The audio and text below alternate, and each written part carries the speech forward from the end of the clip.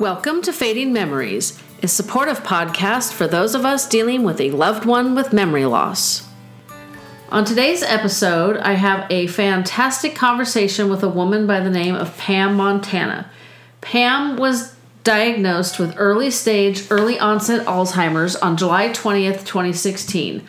Her kids and her husband were with her at the time when 15 research physicians and interns let her know that she most definitely was not going crazy, but that unfortunately she did have Alzheimer's. Getting this diagnosis, she said, was somewhat of a relief because she knew something was wrong, and it took quite a while to get a diagnosis, and she was just relieved that she was not going crazy. Now at age 62, Pam spends her days doing absolutely everything she can to hold off the worst symptoms of this disease for as long as possible. She is extremely positive, a fantastic advocate for the disease, and I think you'll find this conversation uplifting and inspiring. So I'll tell you about me, because I don't remember how much we talked about that on the phone. I remember your mom. Something about your mom. Yeah, my mom is 75. Her birthday was in January, so she's just 75. Okay. Well, my dad passed away last year in March. We had to move her into a memory community. Yeah, okay. So, I do remember that. Okay. She doesn't have any short-term memory. I don't think she has much long-term memory, and if she does, it comes and goes. Yeah. Mostly goes. It's pretty common. Yeah. My maternal grandmother had a brain aneurysm that leaked for, I think, about 3 months, which is not a good thing for your brain. Mm-mm. From after they repaired it, I don't know how much time between the surgery and her memory going bad was, and I know my mom thought it was the memory loss was due to the damage from the aneurysm leaking, but when I talked to her doctor, he said no. Where the blood touches the brain, that's damaged, but it wouldn't get worse. Well, She did get worse. Mm-hmm. So she probably had some form of dementia. Yeah. Oh, definitely, because she, I mean, everybody does at some point in time, honestly. Well, my paternal grandmother will be 100 on Wednesday. Yeah. And there's nothing wrong with her. That's good. Other than mostly blind from glaucoma. Yeah. And wow. ornery. Yeah. I tell people ornery, and they say, oh, the apple doesn't fall far from the tree, which... That's why I tell my friends, you people are all weird. That's why I like you. And then I know that my maternal great-grandmother also had no memory at the end of her life. So okay, so you have a lot of it in your family. Yeah. And how old are you? I'm 51. Okay. So it's not a good... No, it's not. But, there's a lot you can do to stay involved and to stay active and to... there's nothing we can do to cure it right now, but there are things you can do to continue to, kind of keep things at bay or do everything that you can to, to kind of hold it off for a while, for example, prolong it. Prolong it, that's a good word. And so there's very specific data on eating well, exercising, doing things you love, making sure you're surrounded by social activities, doing jigsaw puzzles, Duolingo, is a Spanish app, coloring, or anything where you have to concentrate, Sudoku. So you need to, Can't do Sudoku now. Well, yeah, and the other thing that's interesting is you don't want to do anything that you don't like, because that will just kind of bum you out and annoy you, versus doing the things that you enjoy that are also going to hopefully prolong a potential diagnosis. So if you don't like to bike, then don't bike, walk. Or if you don't like to walk, then, run or bike or do the elliptical or do 20 minutes of jumping jacks. All you have to do is get your heart rate up. 20 minutes of jumping jacks. Well, it's all about getting blood into your brain. So true. It's really, really important to do that. Well, fortunately, I was on a different path. My dad was diabetic. There's a lot of diabetes on my dad's side of the family. And I'm a portrait photographer. That's my other career. Okay. I had a client who was a doctor. At the time, I was very, very overweight. And she said, you have a family history of diabetes. You're overweight. You're screwed.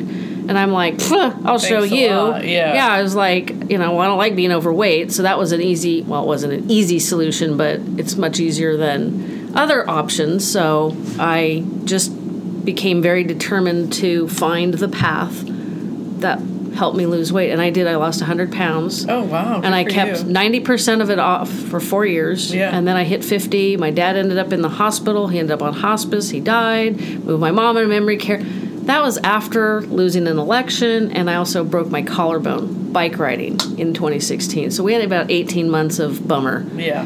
And, like it.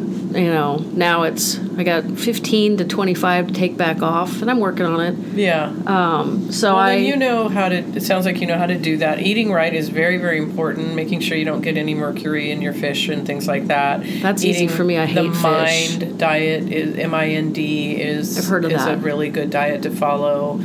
Whole grains, quinoa and brown rice and lean meat.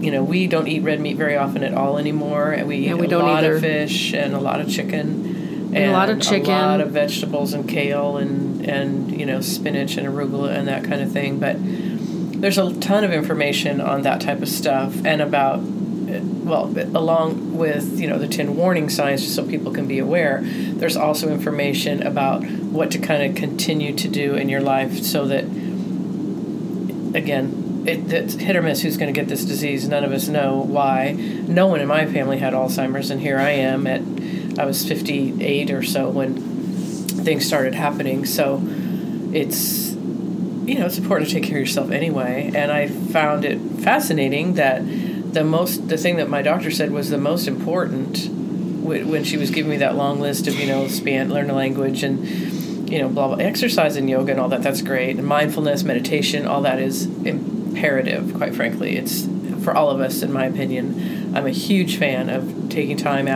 for yourself, starting your day, with meditation, prayer, whatever your thing is, ending your day with it, being able to center yourself when you're in a stressful situation. But she said the most important thing really was to do what made me happy, because I don't like Sudoku either, and so I've never even tried to do Sudoku, but I love to do puzzles, and I love to try to learn languages. I'm not good at it, but I enjoy it, and I like, coloring in the color books where you have to do intricate things because it's good hand-eye coordination and stuff like that. So I like coloring. First off, I'm a creative person, but I like coloring because it's relaxing. Yeah, and I think that's what she was saying. And I'd never heard don't do things you don't love. It's really important unless because there's certain things you have to do anyway. Well, you're like, I don't feel like making dinner tonight or something, but that's a whole different story because, it's all about the brain. It's all about the chemicals that are on your brain when you're happy and euphoric and excited and looking forward to it and all those kinds of things that just keep all that going. So there's a lot of data on that.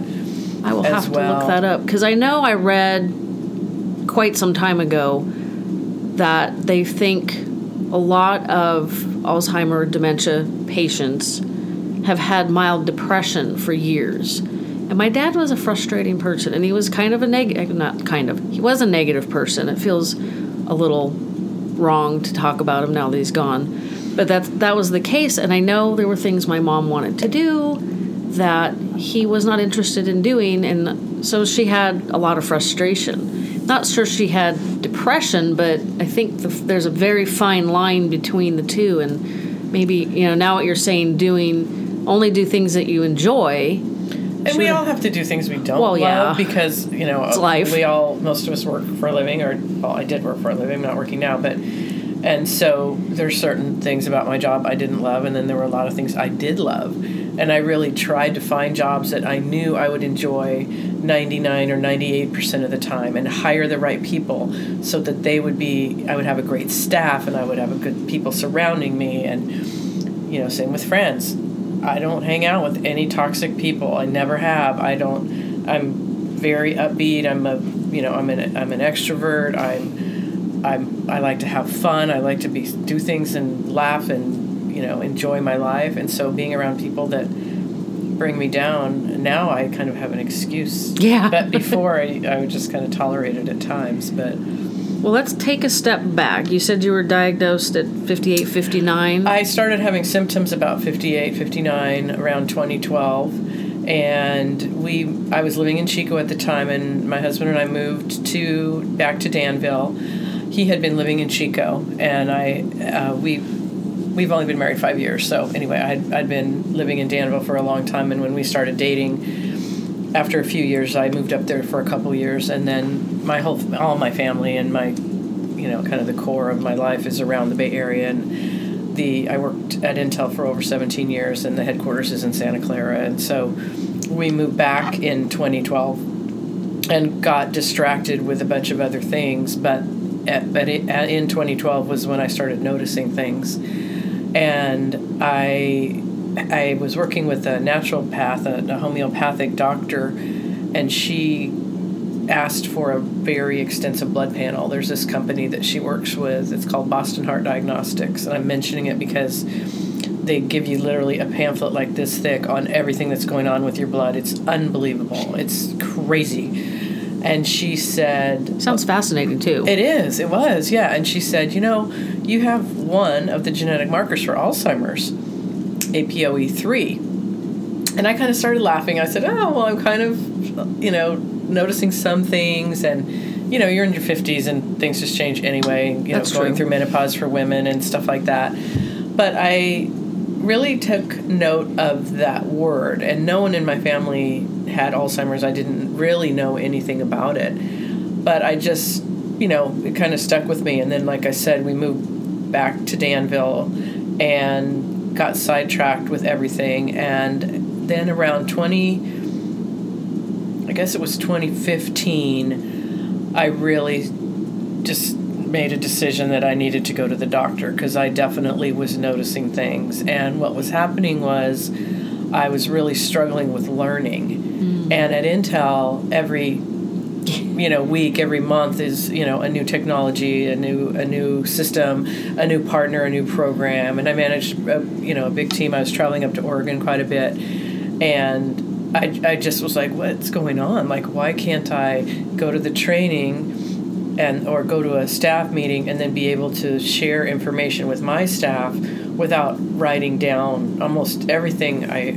heard? So I was getting to the point where even in my one-on-one meetings with my staff, I was writing down what they said so that I could remember, so that and also, like if I was, because I managed a sales team, so if I was checking up on how they were doing, then I would know, how's it going, Kelly? I remember last time we talked, but there was none of it sticking, and which was new.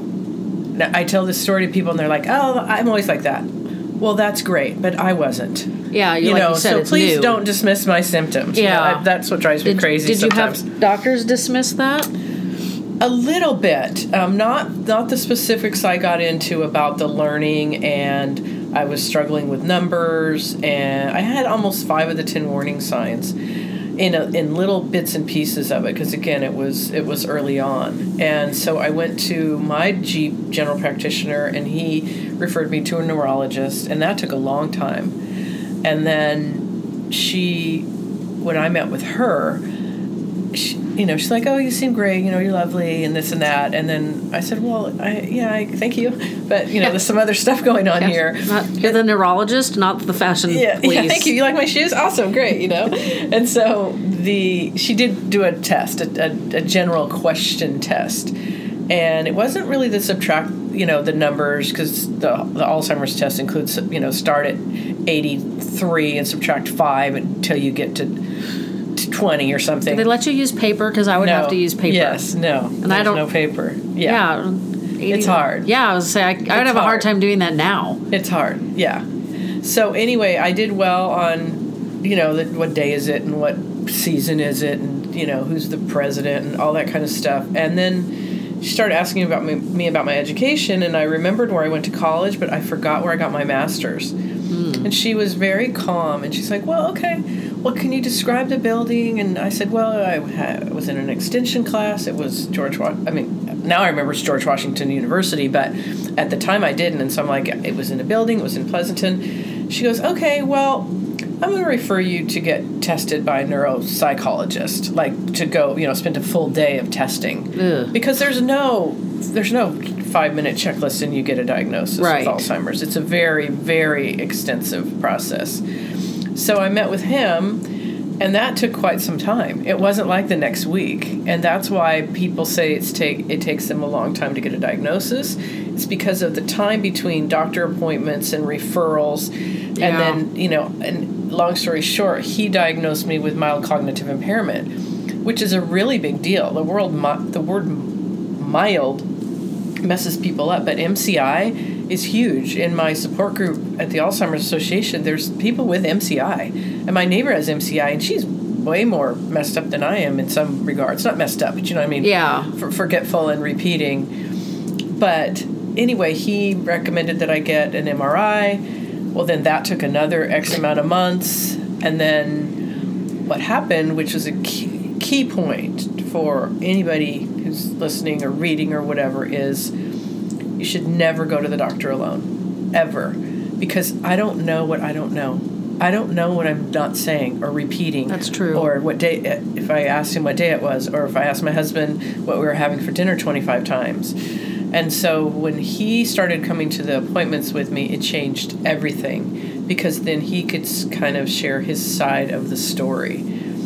And so we finally got referred to UC San Francisco Memory and Aging Center, and we went in there and did some basic testing, and then got referred over to the research side of things, and that's where they do like really extensive testing.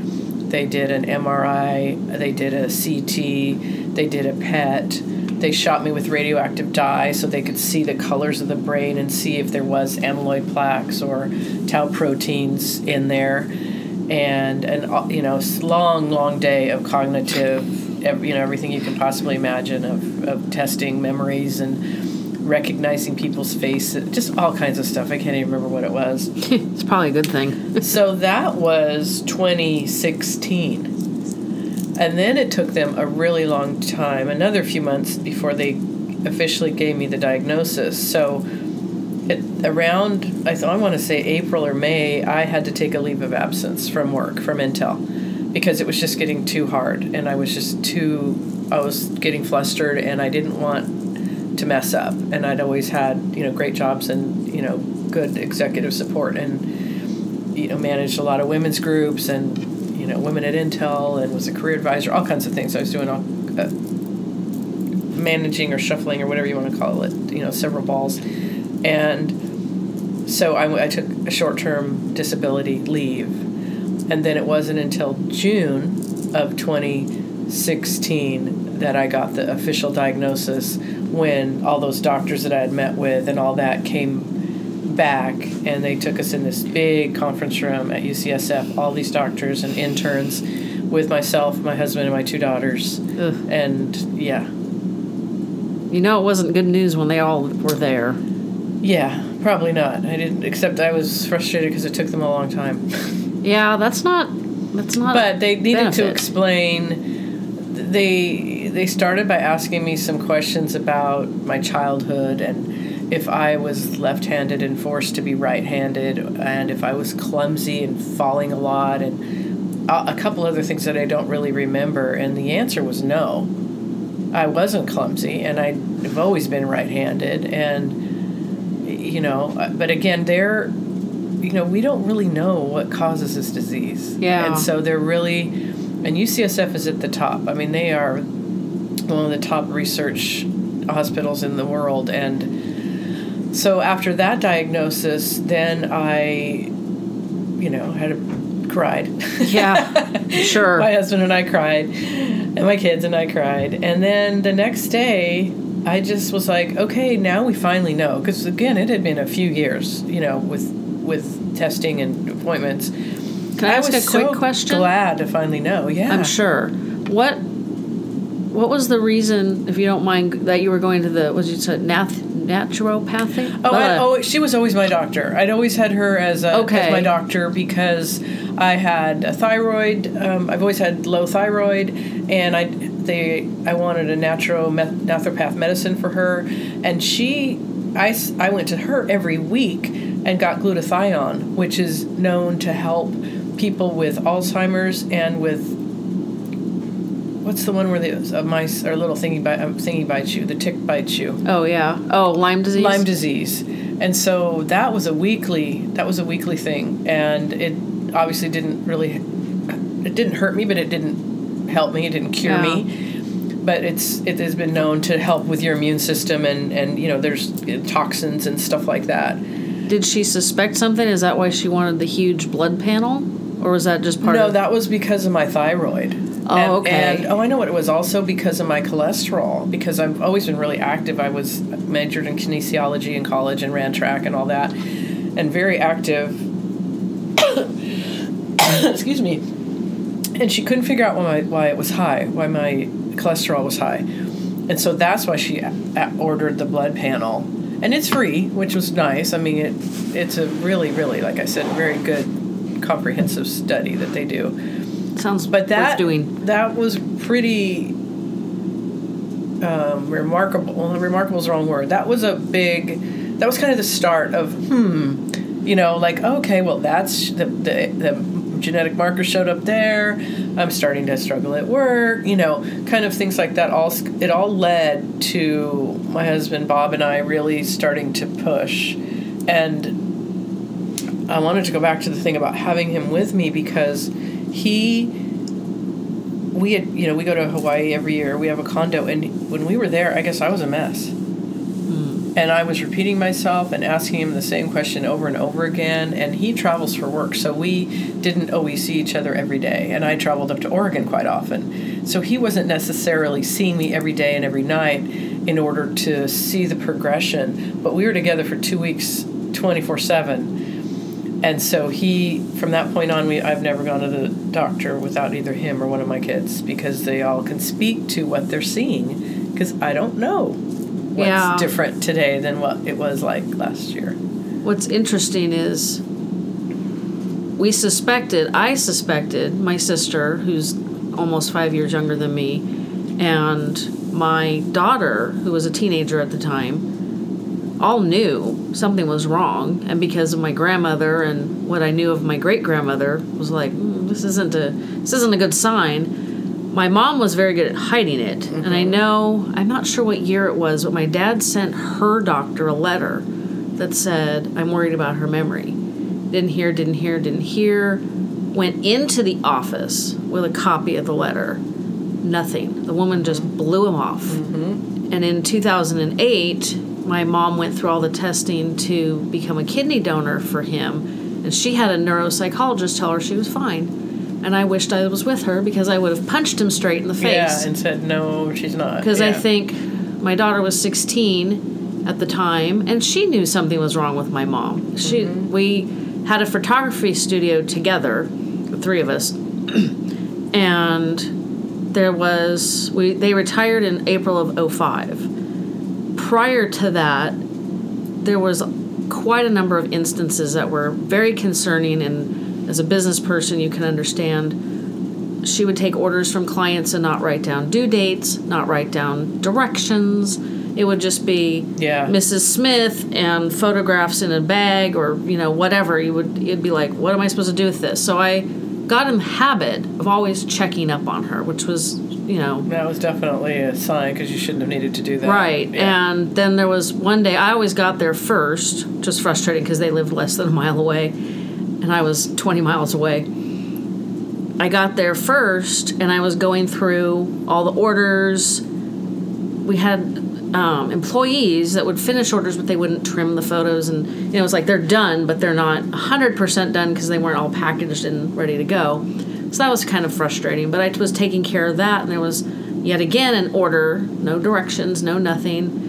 When my mom came in, I asked her about it, and she said, well, I don't know, that's so-and-so's handwriting. I'm like, no, this is so-and-so's handwriting. This is yours. Yeah. And they weren't even similar. Yeah. She and I had similar handwriting, so you could maybe mistake the two of us, although it was similar. It wasn't that similar. So that's when I told her, I'm like, I'm getting concerned.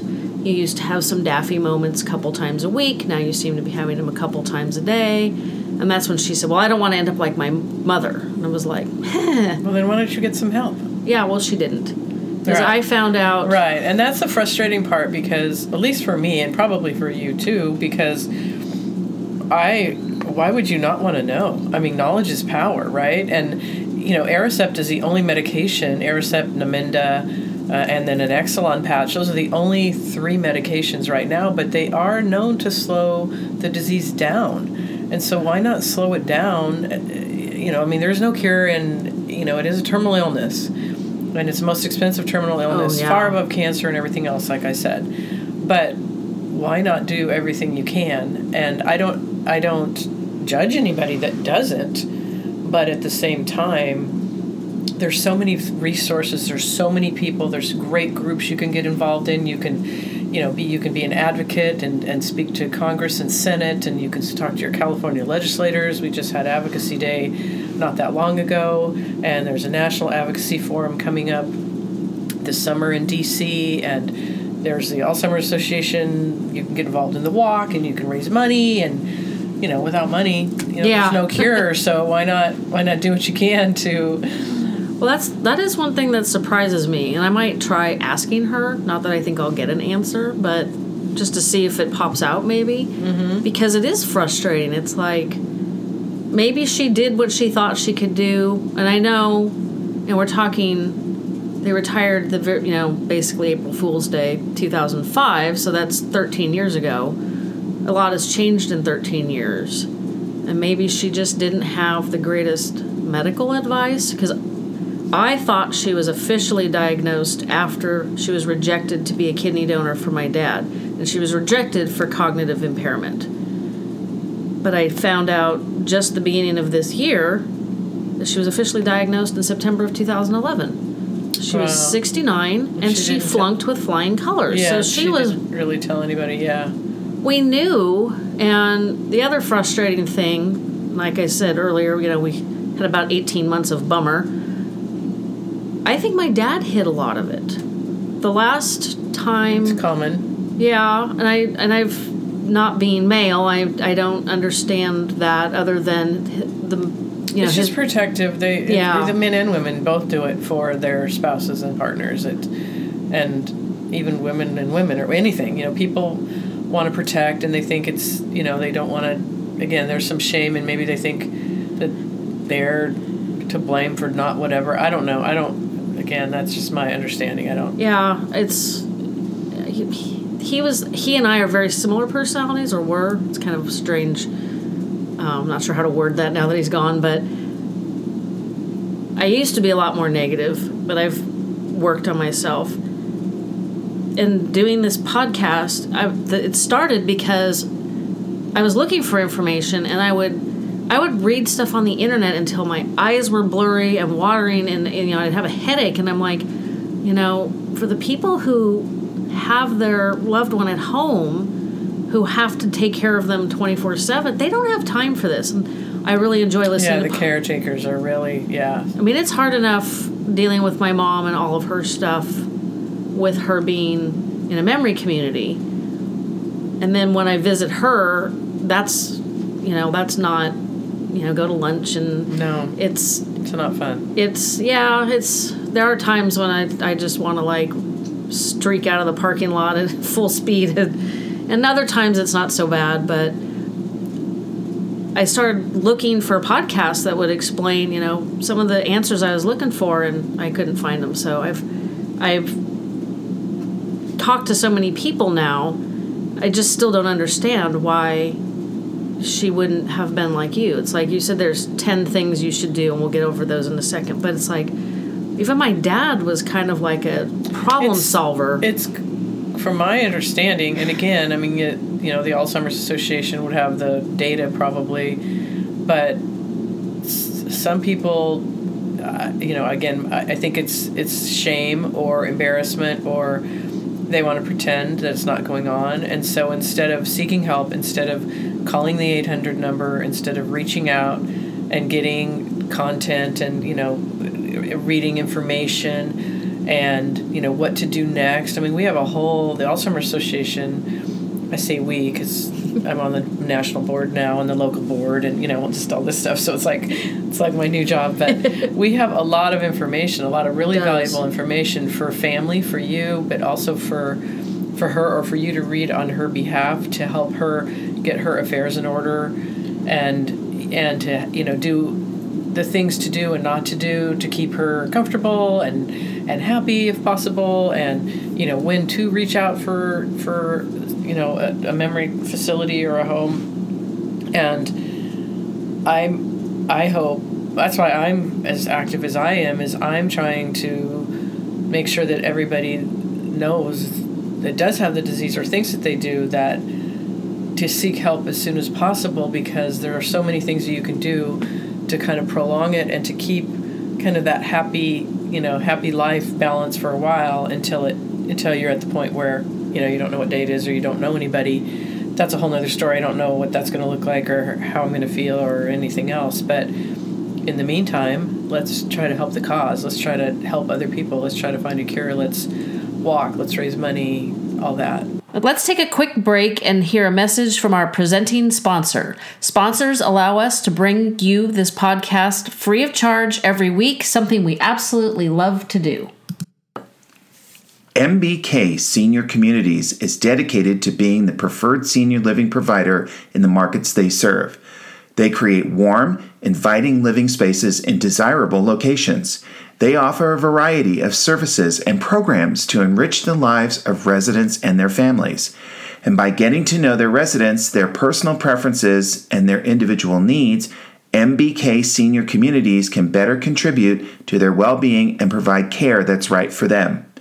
They are committed to enhancing independence and quality of life, serving others the way they prefer to be treated, and providing care that is delivered with integrity, dignity, and compassion. Currently serving the Western United States, but expanding. Why not contact your local community for a tour and see for yourself why most of their residents say they felt at home from their very first visit? You can get more information by visiting their website at mbkseniorliving.com or call 949-242-1400. Which I think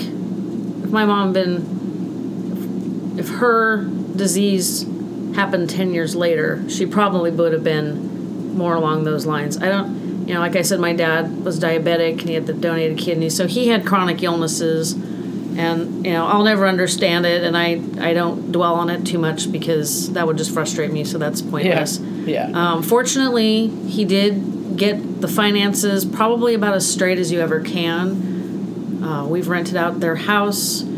And between that and her Social Security and my dad's investments, we should have enough money for her for 20 years. Yeah. And her mom died at 91. That's remarkable, honestly. If a lot of the people that I've talked to that are in your situation, and I don't know that many, honestly, because I'm on the other side. I'm dealing with people that have Alzheimer's like I do. I have some friends and family that, have a relative that's getting there or is older. But usually it's the other way around, where they have to keep them at home and then they have to almost quit their job. And the cost of caregiving is extremely high. I don't have the data with me, but I can tell you because we had to have 24/7 caregivers when my dad was on hospice. Well, before, when we knew he was coming home, to back up, I saw my parents November 1st, 2016. We went out to lunch. And my dad wasn't physically great, but that wasn't new. And he seemed tired, but also not super unusual. He didn't sleep well. And he seemed mentally fine. And then I texted him on election night, mostly because my husband lost. And then we left the next day for Jamaica for my 50th birthday. We were gone for 10 days. When I came home, I called him and discussed Thanksgiving. And we made arrangements to get together the Tuesday after Thanksgiving to, visit, put up decorations for my mom, because I knew that wasn't something he would physically feel up to doing. And my husband showed up. My father thought it was 1998.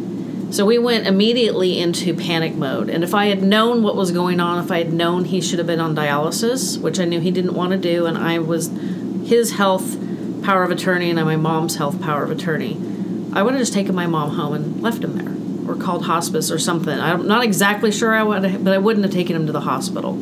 He was there for a month, 32 days, and they finally kicked him out, and he seemed better. He had a gap in his memory, like almost like a hole, and he was very anxious to fix that, replenish those memories, and they were telling us that it was possible, and which was unfortunate because that gave my sister a lot more hope. I'm more on the negative side, and so I was hopeful, but very cautiously hopeful. I'm like, they've been telling us for a month that his mind should get better, and it really hasn't. So let's hope, but that was where I was at.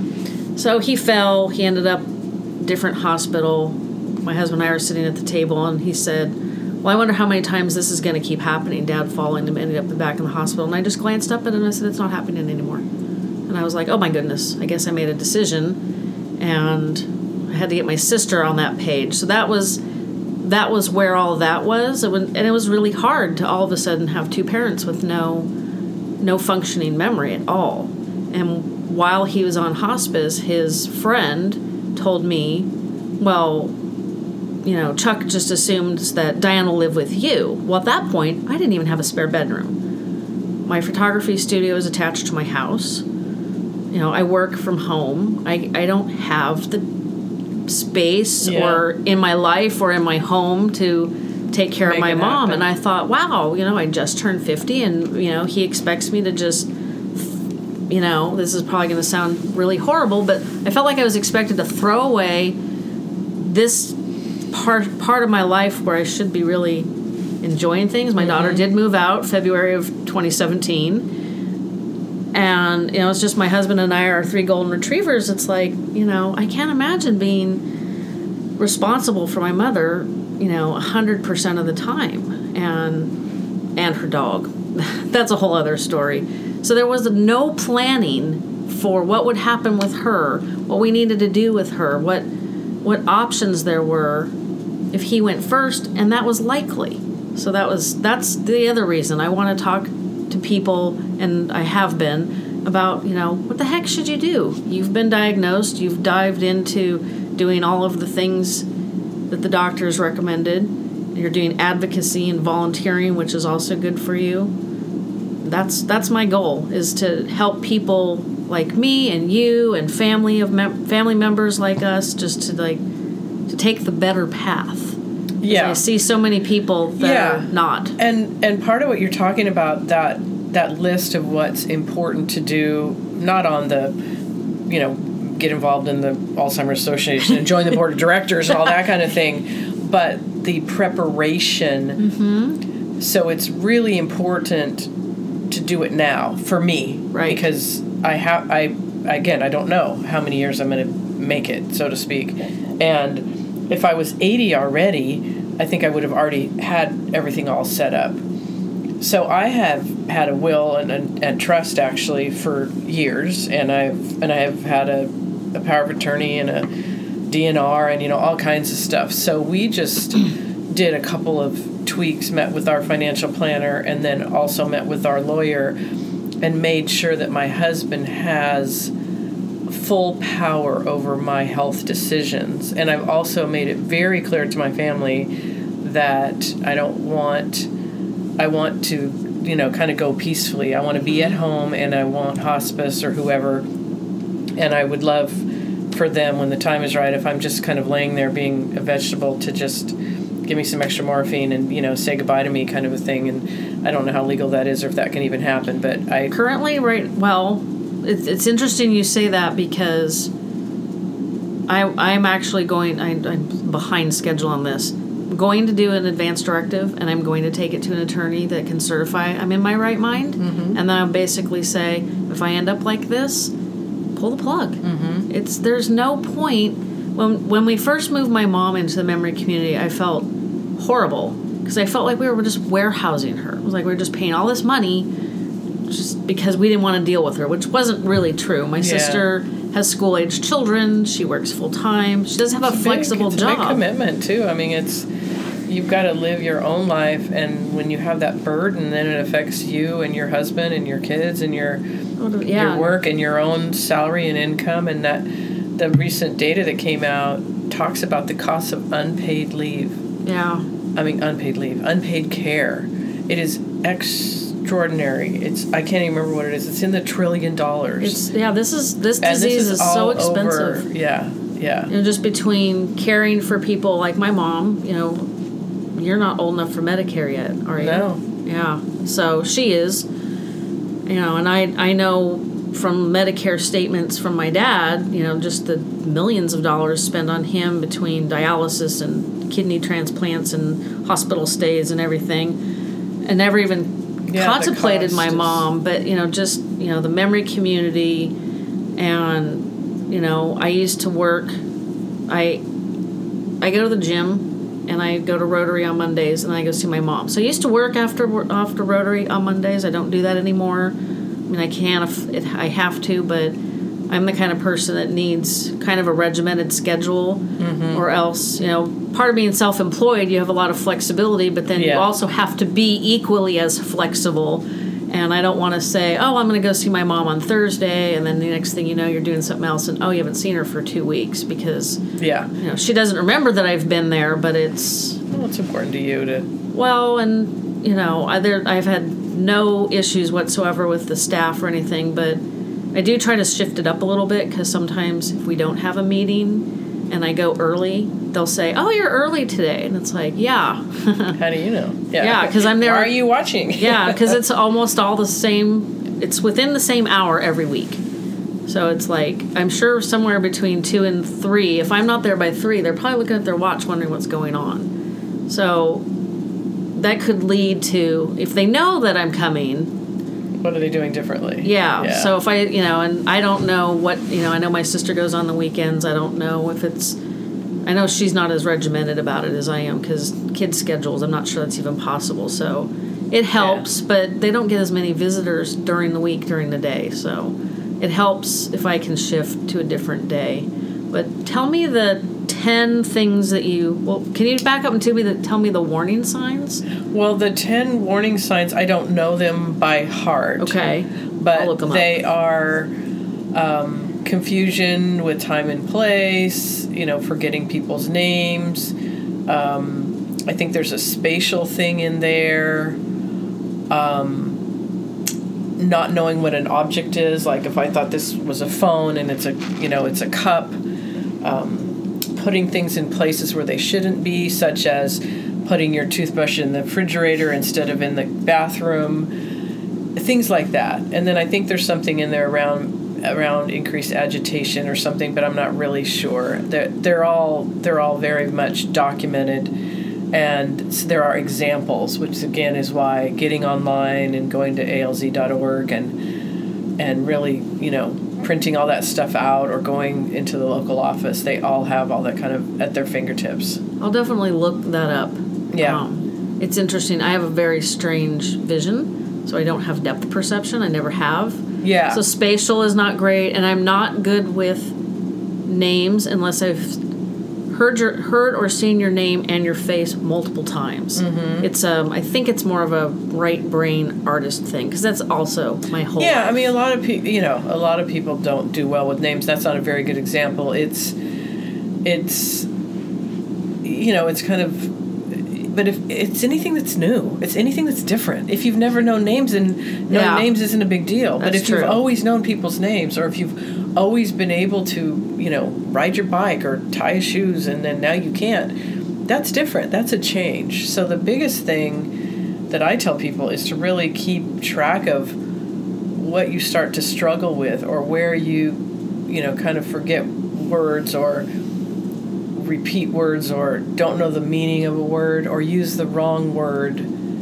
So, for example, if you were going to talk about how angry you were and you're going to say, I was really frustrated, and instead you say, like, I was really delighted, and you think delighted means mad. You know what I mean? Mm-hmm. And so there's some things like that's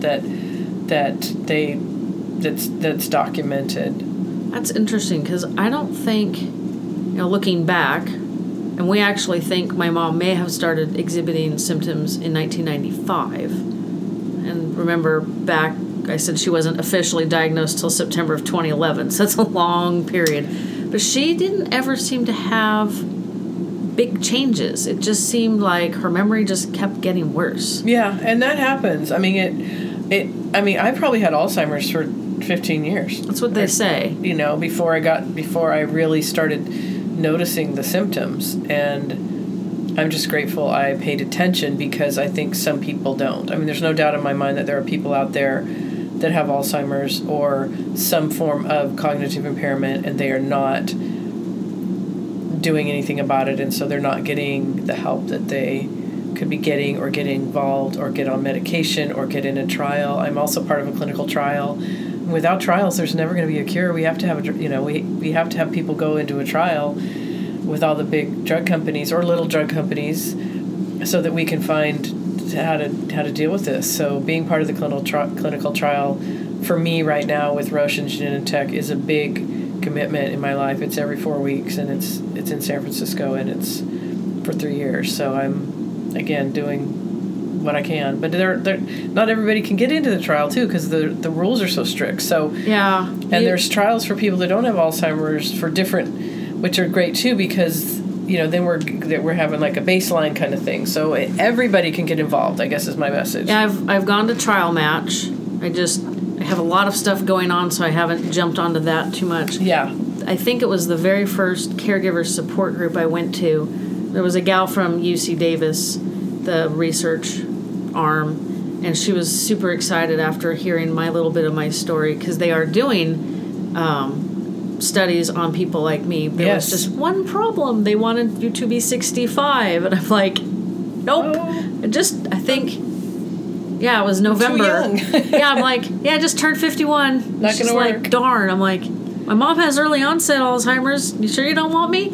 Well, and that's the deal. And it's, I'm sure it was like this with cancer and AIDS and, all the other things, and, muscular dystrophy, I mean, you name it, that there's, everything has to be so kind of rule driven, or, scientifically studied. It can't just be some random, oh, that works, not really. Yeah. And so there are some really strict parameters there that make it hard. I almost didn't make it, because even though my thyroid is at the level that my doctor is fine with, it was out of the trials range. Wow. And so I had to reduce my thyroid medication, which was fine.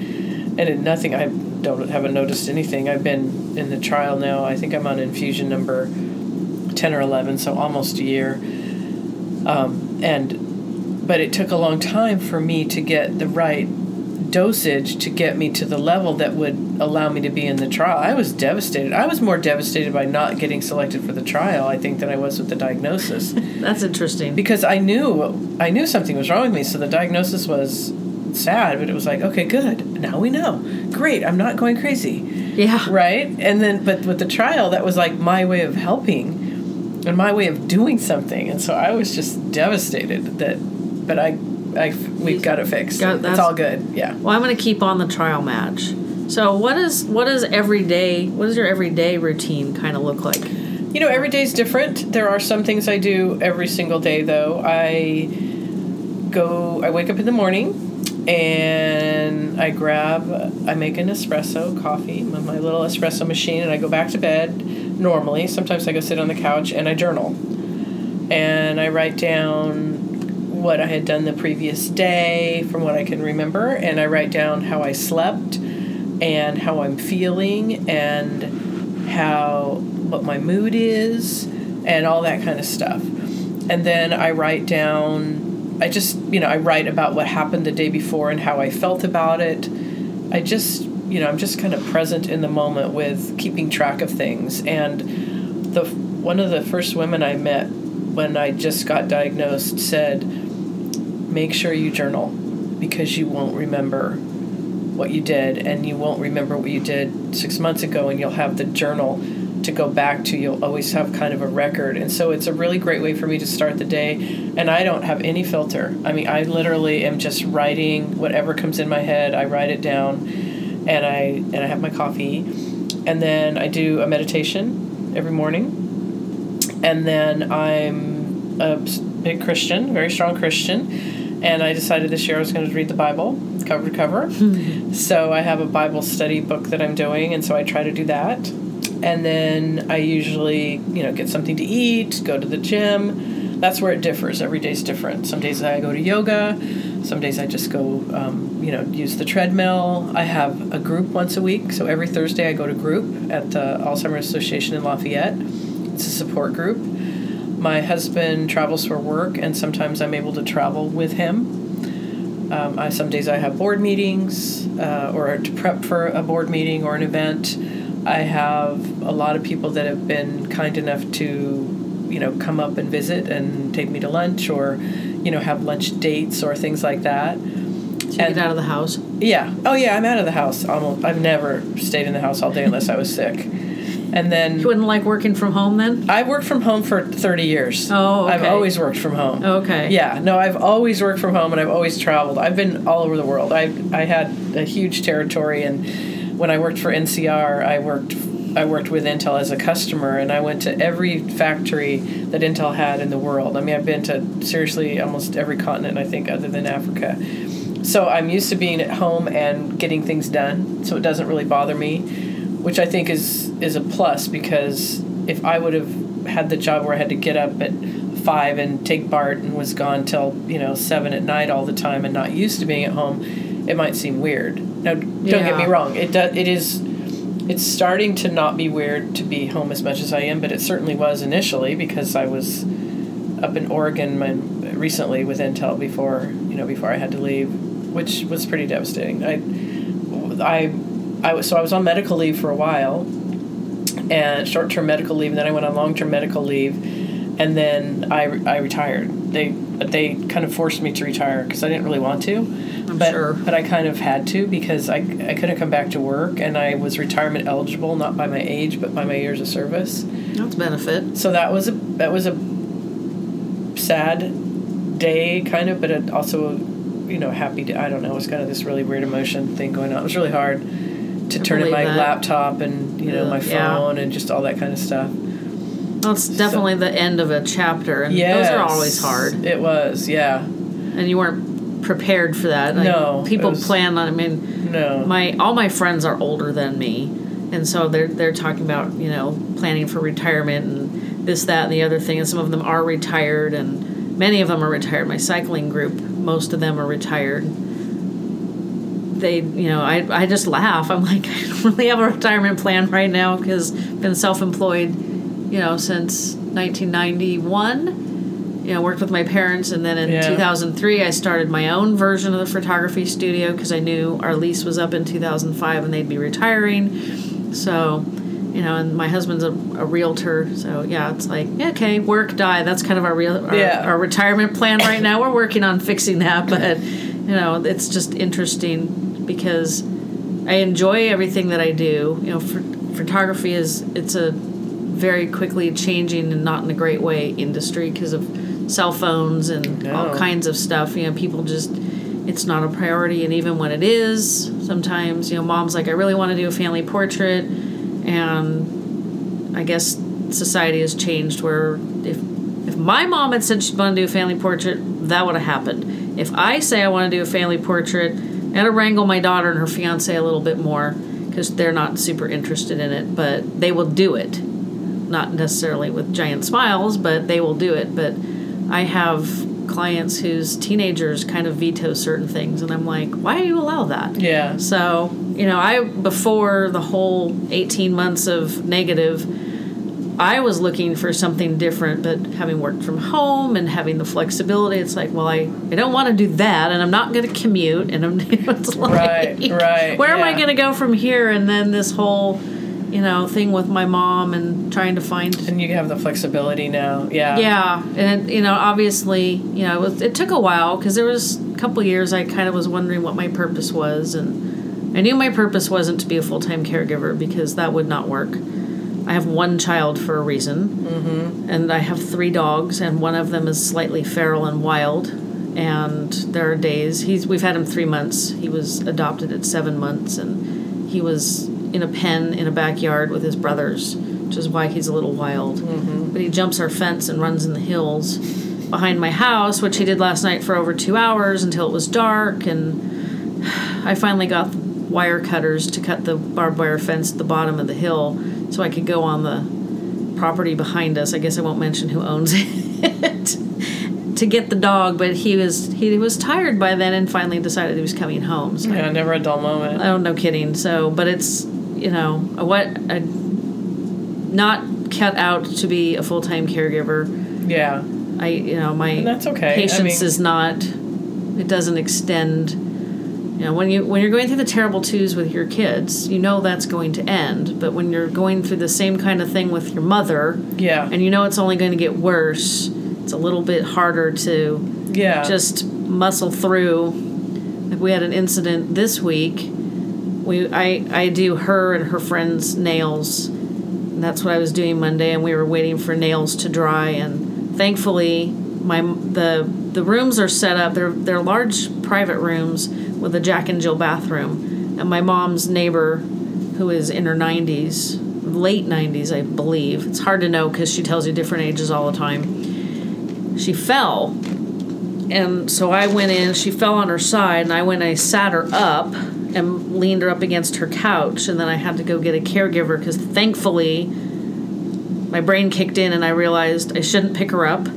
So I went and got the caregivers, and I came back, and my mom and her friend are trying to wrestle this poor lady off the floor, and I'm trying to get them not to in case she's hurt. And of course they didn't understand, and my mother gets very cross with me. She was very unhappy with me trying to tell her what to do, but I was afraid they'd hurt her because I wasn't sure what was, I didn't think she was broken, but she's very frail. She's a walker, and she was complaining that things hurt, but she wasn't crying or anything. So I'm like, I'm sure she's okay, but we're not going to make it worse. And, they did take her to the emergency for x-rays and stuff because they weren't sure if she'd bumped her head, and you can't do the concussion protocol with somebody who doesn't remember stuff. So it was interesting because, the care was top-notch, but dealing with my mom and her friend who were just trying to help their friend, they were trying to do the right thing, and oh my goodness, it was crazy. And then they had like 5 firefighters. I'm like, are you training with some of these guys? Why? This woman is like 90 pounds.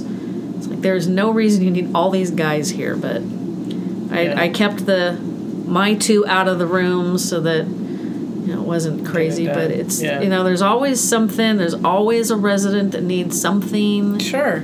And I help because, that's why they're there, is because they need help and support. And, right. And but some of it's like one time there's a gentleman there, and he wasn't getting the signal on his TV. So I went through all the TV inputs except antenna because that didn't make any sense to me in these day and age. And I know it's hooked up to cable. And, I played around with this TV and did everything I knew how to do and couldn't get that to work. So I went and got one of the staff, and she said, oh, that happens to him all the time. And then she said it was antenna. And I'm like, okay, well, now I know. The next time he asks for help, I'll be able to help. Yeah. They have enough staff, but it seems like whenever somebody wants something, they find me. And other family members have asked me how much I charge to do manicures, and I think I missed my opportunity to charge Make a few. Money. Yeah, for real. I should have. $100. Yeah. No, they don't probably. I'm not that good, but it's just get some extra cash. Yeah, I should have done that, but it was interesting. So, what would you suggest to people in your position? Besides, just. I would definitely say to get involved and to reach out to the Alzheimer's Association and find something that fits with what you enjoy. If you don't really like to be in a group and you don't want, and you don't really believe in like counseling or support, and you don't feel like you need support, there are still other things to do. I think the main thing is just to realize and recognize that you're not alone, that you're really not alone, and that there are the ball's in your court. You choose what you want to do, what you don't want to do. The walk events every year are very inspiring, very fun. It's, most people really, it's easy to have people walk with you and raise money, and do matching T-shirts or matching hats and make it into a really fun day.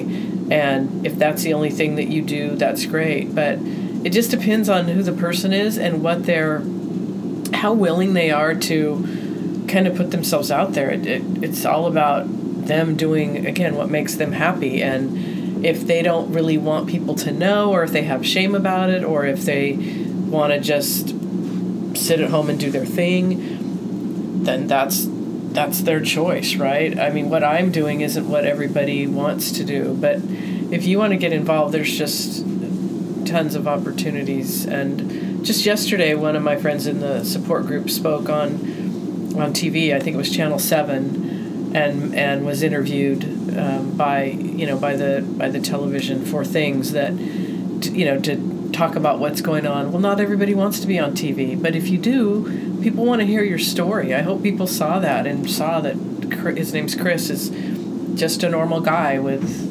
that can still put a few sentences together and speak. And, Maria Shriver is very, very involved with her women's Alzheimer's movement, and there's things you can do there. This June, we're having the women's Alzheimer's movement at the Equinox gyms. It's one day in San Francisco, and I don't recall the date right now, but it's a great opportunity to get the exercises specifically for mind, for things for your brain, for keeping your brain active. So they'll probably do a little yoga and a little cardio and some things like that. They're having brain healthy snacks, and then they're having a panel with some scientists and other folks from UCSF and other places. So even if you just go to that, or you go listen to the panel, or you raise money, or you donate to the cause so that, there's a vendor that can, I don't know, there's just so many things that are out there. Do you feel like there's more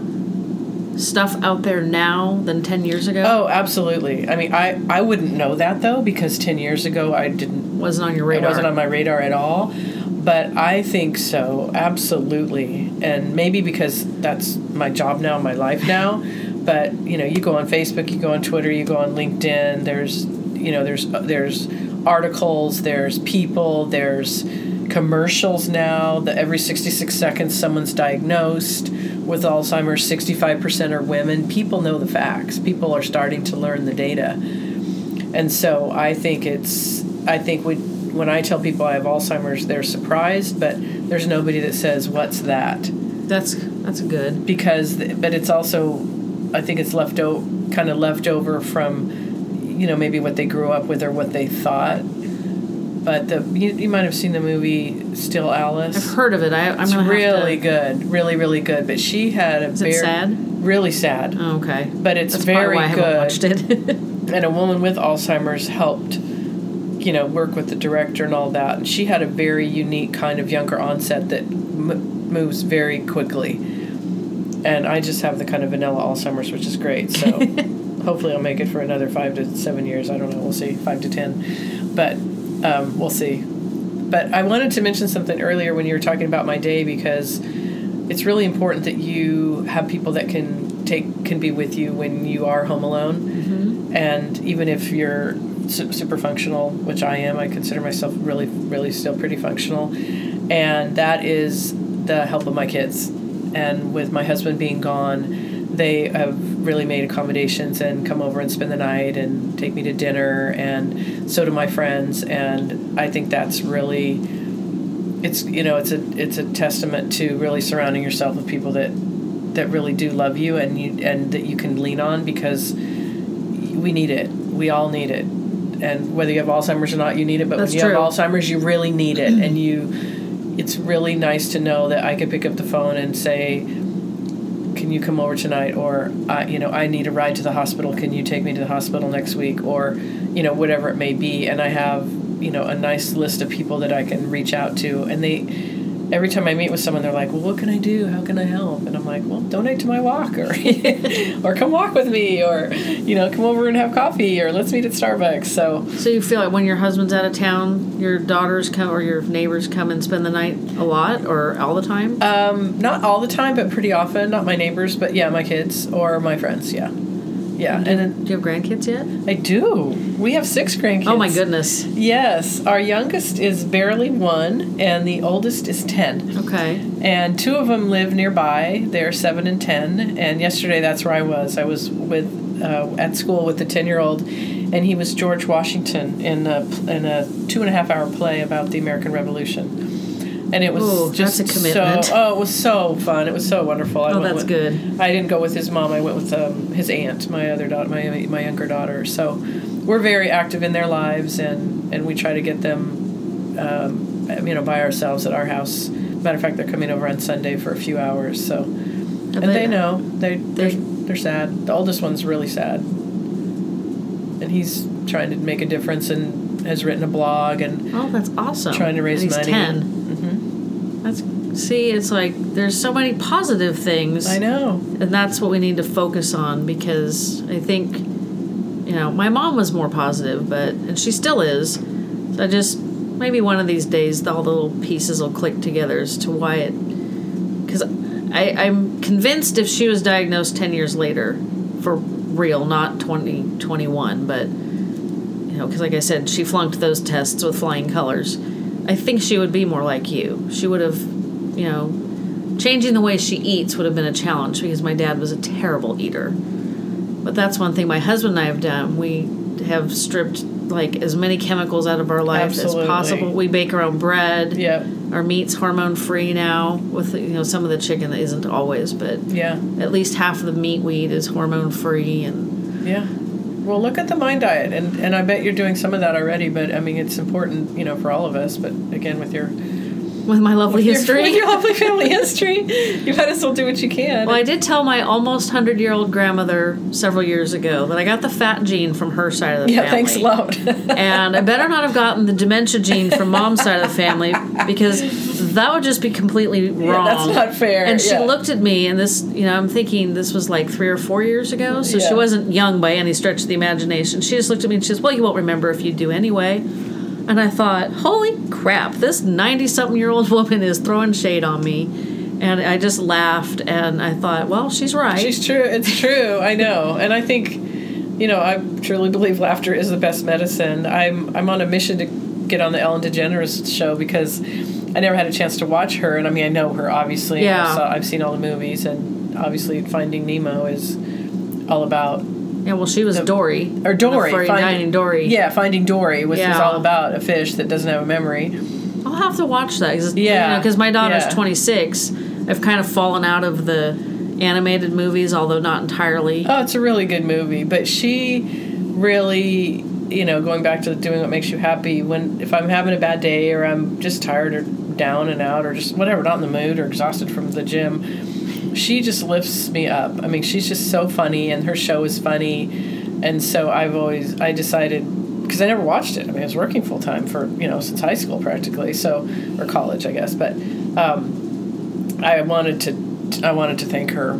So I don't know. That's one of my missions, is to be able to talk to her and thank her and let her know her impact on me and our family. Have you written to the show? We have. And we've sent videos, because I've spoken, several times. I have videos all over the place. I did a PBS special, and I saw that one. Did you? Yeah, I've done quite a few different videos. I've done quite a few different things for the Alzheimer's Association, and spoken at events. And excuse me, I just got an award a couple weeks ago from the Alzheimer's event and spoke there. And so anyway, there's clips of it, but she probably has every day. She probably gets 500 people that want to be on her show. Or more. But it's okay. It's okay. Well, they do have Elderly Wish. Pardon? They do have an Elderly Make-A-Wish. It's called Elderly Wish. Oh, I didn't know that. Yeah, so contact them, because maybe they can help muscle that that's into interesting. happening. I'm going to write that down. I've never even heard of that. I don't think I had until, like I said, I've learned so many things, talked to so many people. I was going to tell you, talking about doing things that make you happy, and I interviewed an author yesterday who has written a book called Stop Acting Your Age. And he talks about how laughter, it brightens your face. It's so important, I think. Yeah, well, it makes you feel good too, and when you feel good, he comes at it kind of from an actor's perspective, because that's what he's done all his life. Yeah. And he will be 80 in October. So he says he's mentally 68 because his wife won't let him be 15 years younger than his biological age, which I thought was funny. And it was a very interesting book because it talks, there's a lot about, positive attitude and living optimistically. And I've always been that way. I mean, honestly, I think it came from my mom and our religion growing up and our faith in God and knowing that everything happens for a reason. And my mom was really friendly and really kind. And at the time, it kind of annoyed me because I was like, why are you talking to all these people? And, I think I am more her daughter than the rest of the kids. I'm the youngest of 4 in our family. And it's just